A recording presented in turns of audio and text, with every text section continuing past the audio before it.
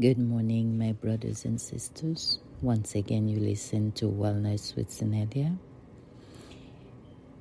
We continue with the book Success Through Positive Mental Attitude, Chapter 5, and something more. Have you essentially tried and still failed? Perhaps you failed because there was something more that was needed to bring you the success you were seeking. Euclid said, "The whole is equal to the sum of all the parts, and it's greater than any of its parts." This can be related, assimilated, and applied to every result or achievement. Conversely, any part is smaller than the whole. Therefore, it's important that you add all the necessary parts to complete the whole. A negative mental attitude is one of the primary causes of failure. You may be needlessly ignorant of fact, universal laws, and powers. You may know many of them but fail to apply them to a specific need. You may not know how you can affect, use, control, or harmonize with powers known and unknown. When you seek success with PMA, you keep trying, you keep searching to find something more. Failure is experienced by those who, when they experience defeat, stop trying to find the something more. It's easy when you learn the something more and experience the know-how. Give a puzzle to a child, and he may not solve it. If he keeps trying and learns how to solve it, he can then work it quickly. You are not a child, but perhaps there are several of life's puzzles you would like to solve. You can solve them more easily with PMA. For example, there once was a songwriter who wrote a song but could not get it published. George M. brought it and added something more. The something more made George M. a fortune. He merely added 3 little words: hip, hip, hooray. Thomas Edison tried more than 10,000 experiments before he developed a successful incandescent lamp. But after each defeat, he kept searching for something more until he found what he was looking for.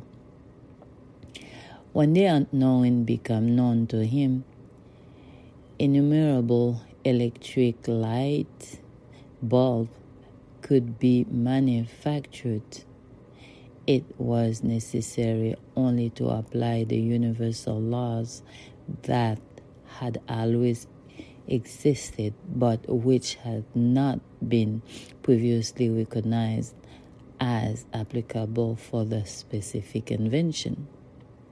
There are many cures and preventatives for diseases, but at a given time they may be unknown.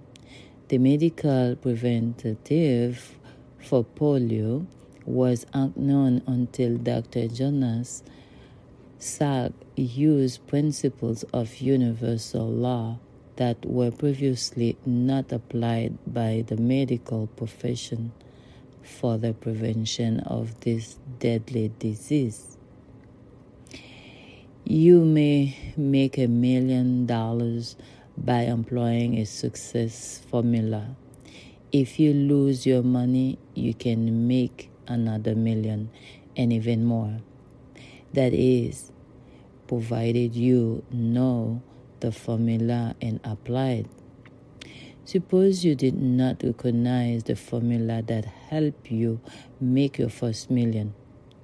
You may fail in your second attempt because you deviate from the principles of success that are applicable on your second attempt. You may need to make adjustments for changing conditions, but the principles will remain the same. Orville and Wilbur succeeded in flying because they had something more. Many inventors came exceedingly close to inventing the airplane before the Wright brothers. The Wright brothers used the same principles that were employed to the others, but they added something more. They create a new combination, so they succeeded where all others failed. The something more was rather simple. They attached movable flaps of a particular design to the edges of the wings, so the pilot could control them and maintain the plane's equilibrium. Those flaps were the forerunners of the modern aileron. You'll notice there's a common denominator to all those success stories. In each case, the secret ingredient was the application of a previously unapplied universal law that made the difference. So, if you are standing on the threshold of success without being able to pass over, try adding something more. It need not be much. The words hip, hip, hooray were all it took to make a hit tune. Tiny flaps were all it took to make an airplane fly after others failed. It is not necessarily the quantity of something more, but the inspired quality that counts. Why did the Supreme Court decide that Alexander Graham Bell invented the telephone? Many persons claim to have invented the telephone before Alexander. Among those who held prior patents were Gray, Edison, Dolbear, McDonough, Van der Waals, and Ray Phillips. Reese was the only one who apparently came close to success. The little difference that made the big difference was a single screw. Reese did not know that if he had turned one screw 1/4 of a turn, he would have transformed interrupted current into continuous current. Then he could have been successful. In a United States Supreme Court case, the court noted that Reese knew what had to be done in order to transmit speech by electricity is very apparent, for in his first paper, he said, as soon as it is possible to produce anywhere and in any manner vibrations whose curves shall be the same as those of any given tone or combination of tones. We shall receive the same impression as that tone or combination of tones would have produced on us. The quote further note, Ries discovered how to reproduce musical tones, but he did not know more. He could sing through his apparatus, but he could not talk. From the beginning to the end, he has considered this. As in the case of the Wright brothers, the something more Bell added was comparatively simple. He switches from an intermittent to a continuous current, the only type capable of reproducing human speech. The two currents are exactly the same, direct current, intermittent.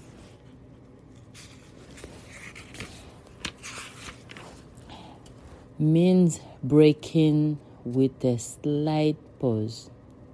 Specifically, Bell kept the circuit open instead of breaking the circuit intermittently, as Ries has done.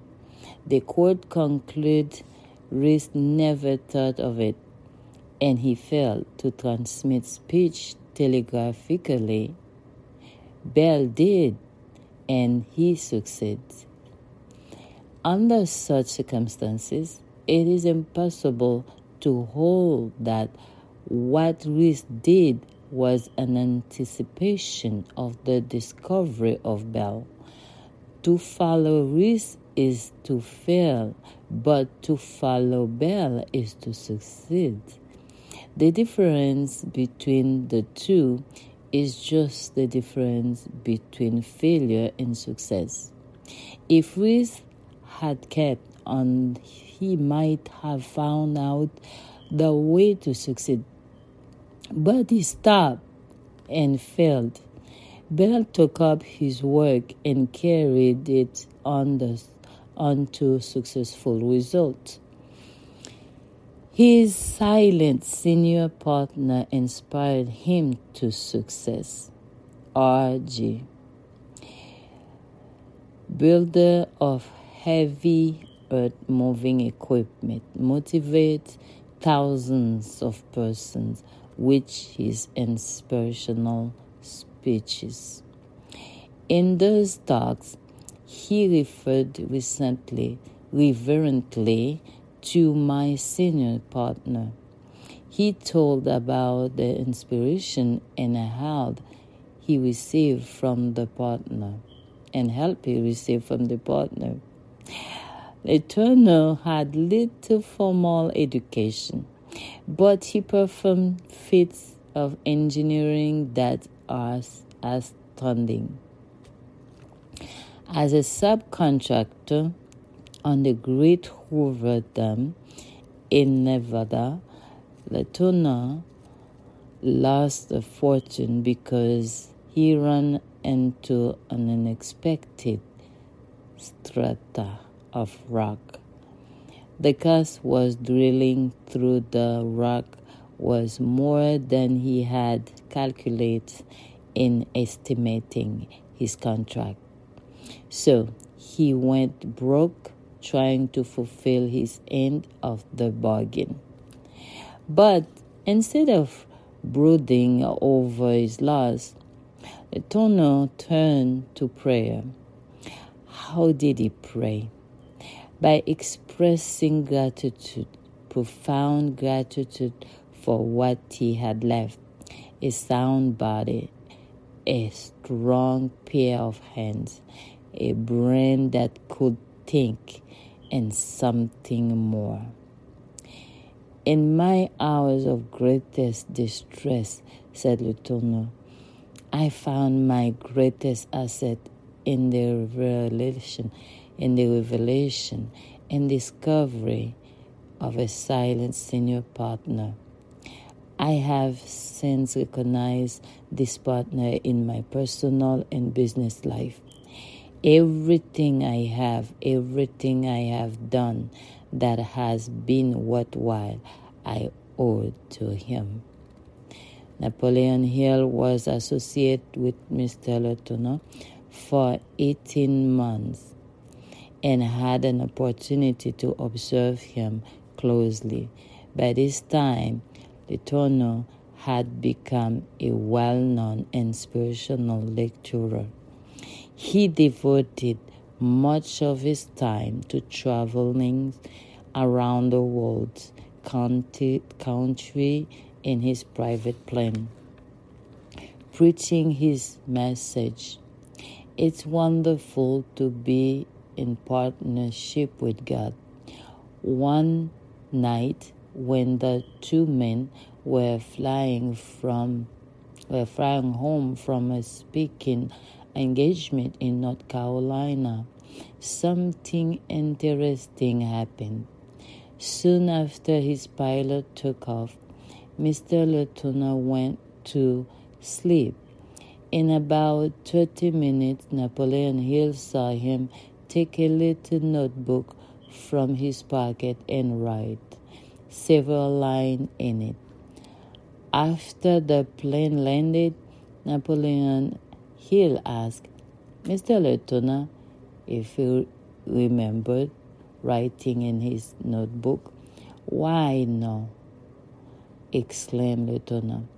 He immediately pulled the notebook from his pocket and looked at it. He said, "Here it is.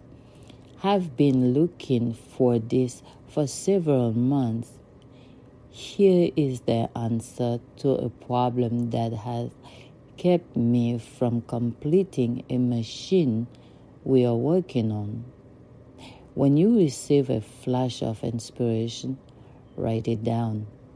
This may be the something more that you are looking for. We believe that communication with infinite intelligence is through the subconscious mind.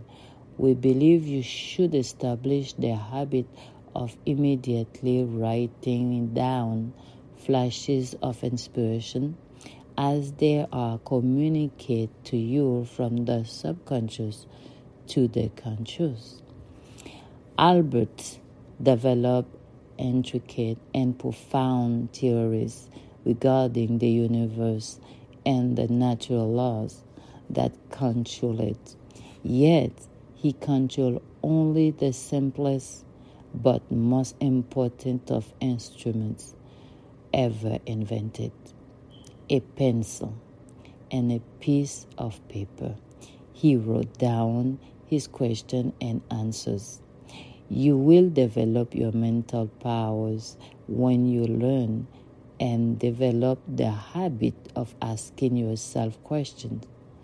When you learn and develop the habit of using pencil and paper to write down your questions, ideas, and answers, it is unlikely that Einstein and other scientists would have come to their successful conclusion unless they had learned from the recorded knowledge of mathematicians and scientists who preceded them. It is also unlikely that Einstein would have tried unless he had been motivated to search for universal principles after having developed the habit of engaging in thinking, time, and action. Do you know of any great thinker or person of achievement who does not make notes of ideas that occur to him? Learn creative thinking from the creative thinker. Your Creative Power and Applied Imagination by Alex F. have inspired hundreds of thousands of persons to engage in creative thinking. What is equally important. Those people have been motivated to positive, constructive action. Thinking is not creative unless it is followed through with action. Husband, like so many creative thinkers use a notepad and a pencil as favorite working tools. When an idea occurred, he jotted it down. He, like other great men of accomplishment, engaged in thinking, planning, and studying time. Alex Osborne stated an obvious truth when he said, everyone has some creative ability, but most people have not learned to use it. We'll be right back. Alex Osborne stated an obvious truth when he said, everyone has some creative ability, but most people have not learned to use it. Osborne brainstorming methods explained in his easily read textbook, Applied Imagination, are being employed in college classrooms, factories, business, offices, churches, clubs, and in the home. Brainstorming, as developed by Osborne, is a very simple method whereby two or more persons use their collective imaginations to come up with one idea that flash from the subconscious to the conscious mind in answer to a question incorporating a specific problem. The ideas are written down just as fast as they strike the mind of the participants. No critical judgment is permitted until after many ideas are written down. Later, the idea are screened and judged to determine the practicality and value. LaSalle College in Philadelphia and many universities throughout the country teach well-rounded courses in creative thinking, which include the methods used by creative thinkers in many phases of business and industry. It was just such creative thinking that enabled Dr. Elmer Gates to make this world a better place in which to live. Dr. Gates was a great American teacher, philosopher, psychologist, scientist, and inventor. During his lifetime, he developed hundreds of inventions and discoveries in the various arts and sciences. He did his creative thinking by searching for ideas. Dr. Gates' own life proved that his method of brain and body building could develop a healthy body and increase the efficiency of the mind. Napoleon Hill recalled how, armed with a letter of introduction from Andrew, he went to visit Dr. Gates at his Chevy Chase laboratory. When Napoleon Hill arrived, Dr. Gates' secretary told him, "I'm sorry, but I'm not permitted to disturb Dr. Gates at this time."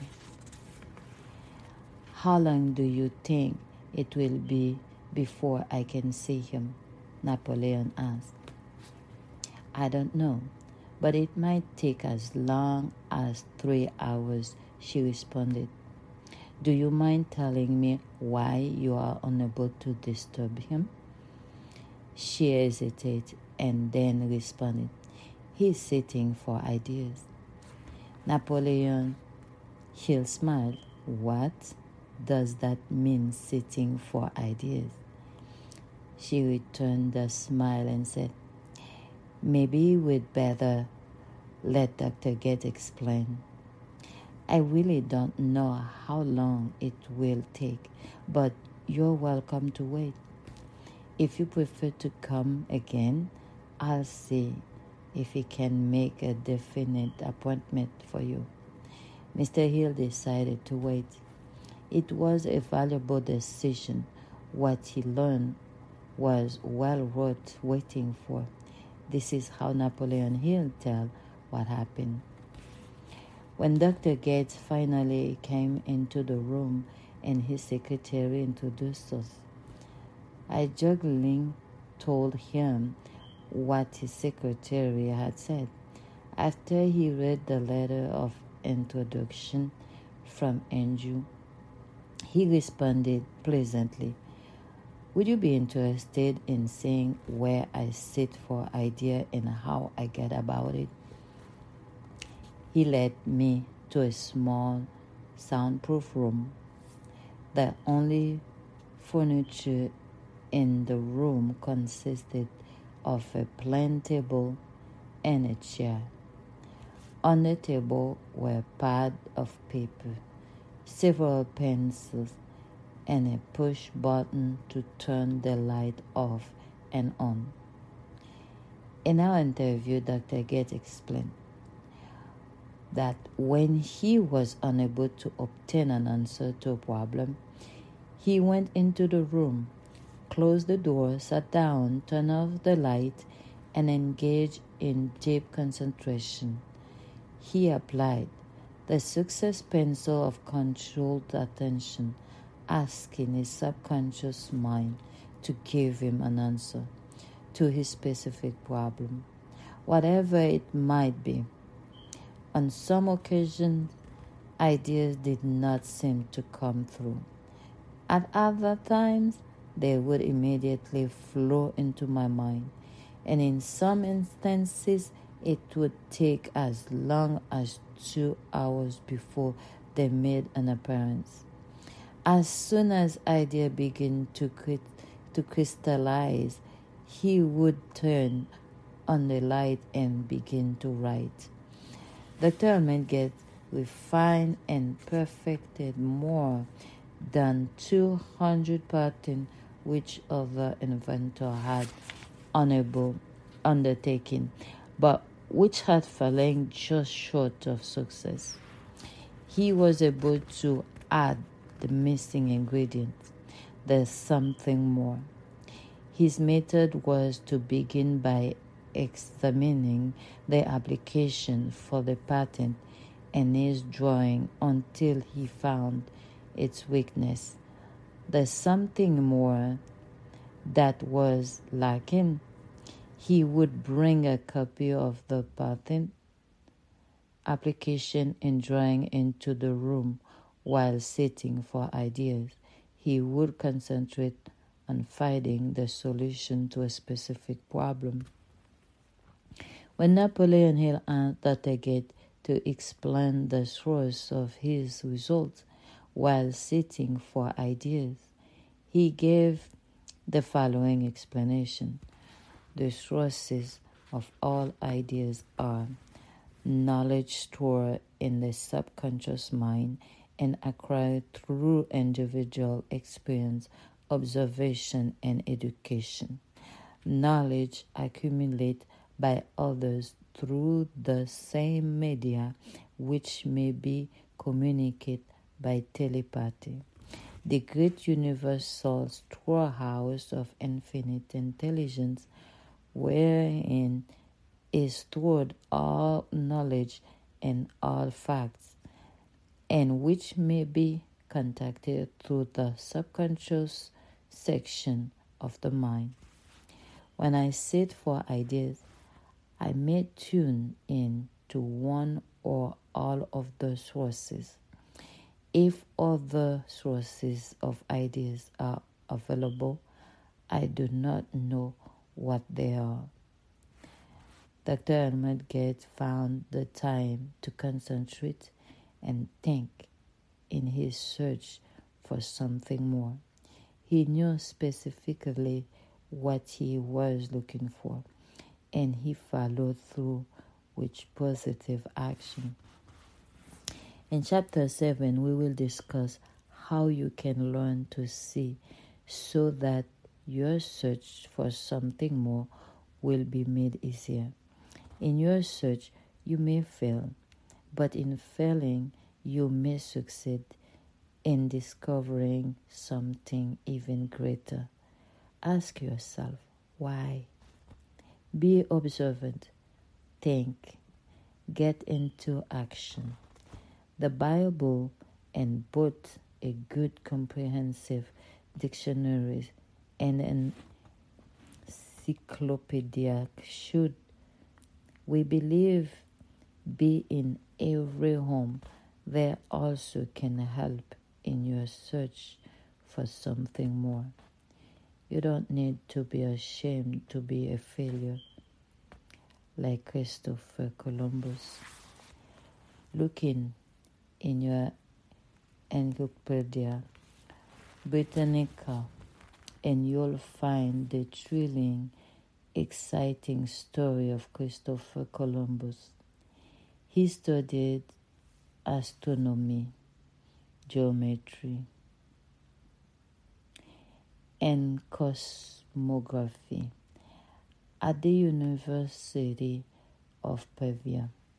The Book of Marco Polo, Theory of Geographers, Report and Traditions of Mariners, as well as floating works of art and craftsmanship of non-European origin cast by the sea, all that stimulate his imagination. Step by step, over the years, he came to the firm belief through inductive reasoning that he was convinced to deductive reasoning that the Asiatic continent would be reached by sailing westward from Spain, just as well as Marco Polo had reached it by traveling east. He developed a burning desire to prove his theory. He sought the necessary financial backing, ships and men to explore the unknown and find something more. He got into action. He kept his mind on his objective. Over a period of 10 years, he was often on the verge of receiving the necessary help, but the deception of a king, the ridicule, suspicious, and fear of subordinate government officials, the disbelief of those who wanted to help him, but who at the last moment refused because of the skepticism of their scientific advisors. All the defeat after defeat, he kept trying. In 1492, he received the help for which he had so persistently searched and prayed. And in August of that year, he sailed westward for India, China, and Japan. He was on the right course and headed in the right direction. You know the story. After he landed on the island in the Caribbean, he returned to Spain with gold, cotton, parrots, curious arms, mysterious plants, unknown birds and beasts, and several natives. He thought he had achieved his objective and had reached the island of India. He had failed. He had not reached Asia, but without being aware of it, immediately Columbus had found something more. quite a bit more. You, like Christopher Columbus, may fail to reach your objective or your magnificent obsessions. You, like him, may fail destination in the realm of the unknown, but you may discover something more, something equaling the wealth of the Americas. You, like him, may inspire and direct those who follow you to head in the right direction, on the right course, and to continue further into the unknown until they achieve the worthwhile objective you conceived. You, like Columbus, have the time and the power to think. You, like him, can persistently strive with a positive mental attitude to achieve your indefinite major aims, to find something more. You don't need to be ashamed to be a failure like Christopher Columbus, and something more. How can you apply it? By now, you should be in a positive to extract principles from specific illustrations so that you can relate, assimilate, and use them. We agree with Admiral H. Rickover in the fundamental truth of his statement.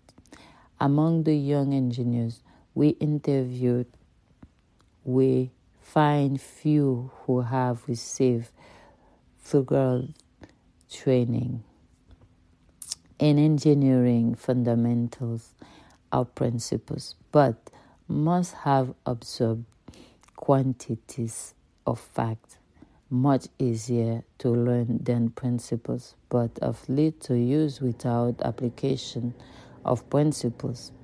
Once a principle has been acquired, it becomes a part of one and is never lost. It can be applied to novel problems and does not become absolute, as do all facts in a changing society. Learn the principles, apply them. If you are not making satisfactory progress toward achieving your aims, look for the something more. It may be known or unknown, but you'll find it. If you take the necessary time to study, think, plan, and search for it. Now, this chapter will not be complete without reference to cosmic habit force.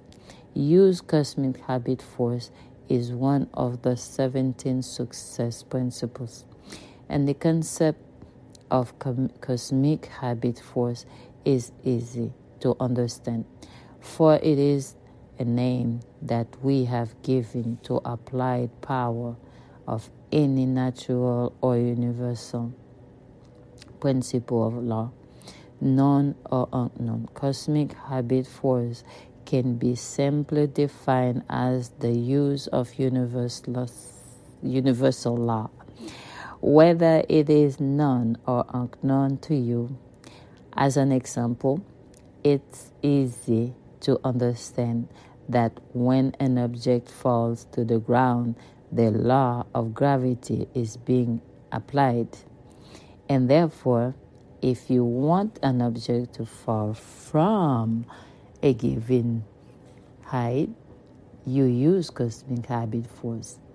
And in this particular instance, the law of gravity. But the law of gravity or any other law is not in itself a power. Yet, when you properly use the principle, then power is employed according to universal law. And thus, the breaking of the atom every invention, every chemical formula, every psychic phenomenon, every individual action and reaction, be it physically, mental, or spiritual, is the result of the use of natural law. For every result, there is a cause, and the result is brought about through the use of cosmic habit force. Again, man is a mind with a body, and he can think.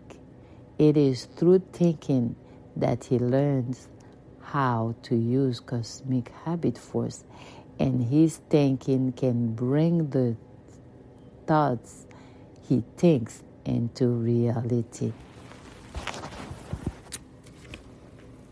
This concept is not difficult to comprehend, for in 1905 Albert Einstein gave to the world his now famous formula E equal mc2. This formula explains the relationship between energy and matter. When matter approaches the speed of light, we call it energy, and as the velocity slows down to zero, it remains matter. In the formula, E is energy, M is mass or matter, and C represents the velocity of light. We'll be right back. And thus we see that Einstein formula is a word symbol of one of the laws of cosmic habit force.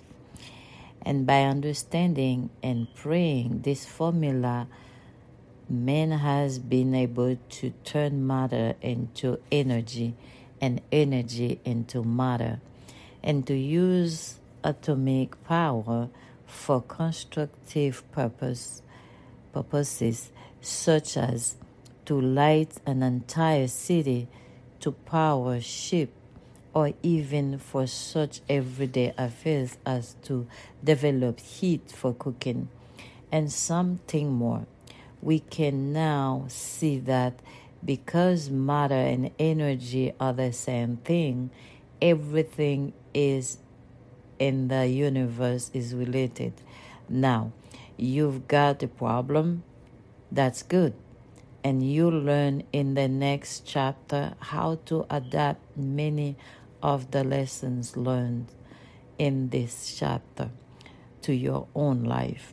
And then you will be able successfully to meet the problems created by the universal law of change, which, like all natural law, is the result of cosmic habit force. Steer thoughts. Thoughts to steer by, and something more. What does the important principle contained in this chapter mean to you, and how can you apply it? If you have failed in an endeavor, could it be because you lack something more? Or maybe a missing number for a correct winning combination for success? The whole is equal to the sum of all the parts and is greater than any of its parts. Are any missing parts keeping you from success? The little difference between success and failure is often something more. Hip, hip, hooray, a movable wing flap, a quarter turn of a screw. Are you in partnership with your silent senior partner? Use the simplest but most important of instrument ever invented, paper and pencil, to write down flashes of inspiration when they occur. How does the techniques of brainstorming differ from that of sitting for ideas? What is the value of each? Use the success principle of control attention. Don't be afraid to be a failure like Christopher Columbus. Have you established the habit of learning fundamental principles? Or do you merely absorb quantity of facts? Do you understand and can you apply in your own experience the fundamental truth and principles of Admiral H.G. statement? Among the young engineers we interviewed, we find few who have received through training in engineering fundamentals or principles, but most have absorbed quantities of facts, much easier to learn than principles, but of little use without application of principles. Once a principle has been acquired, it becomes a part of one and is never lost. It can be applied to novel problems and does not become absolute,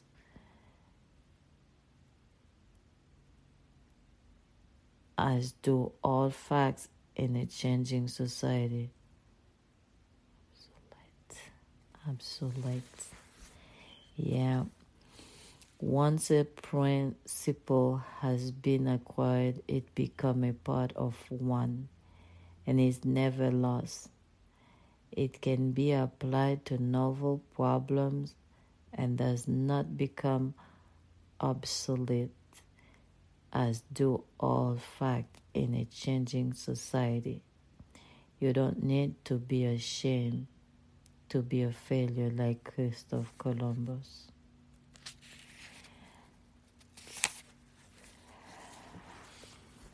Until next time.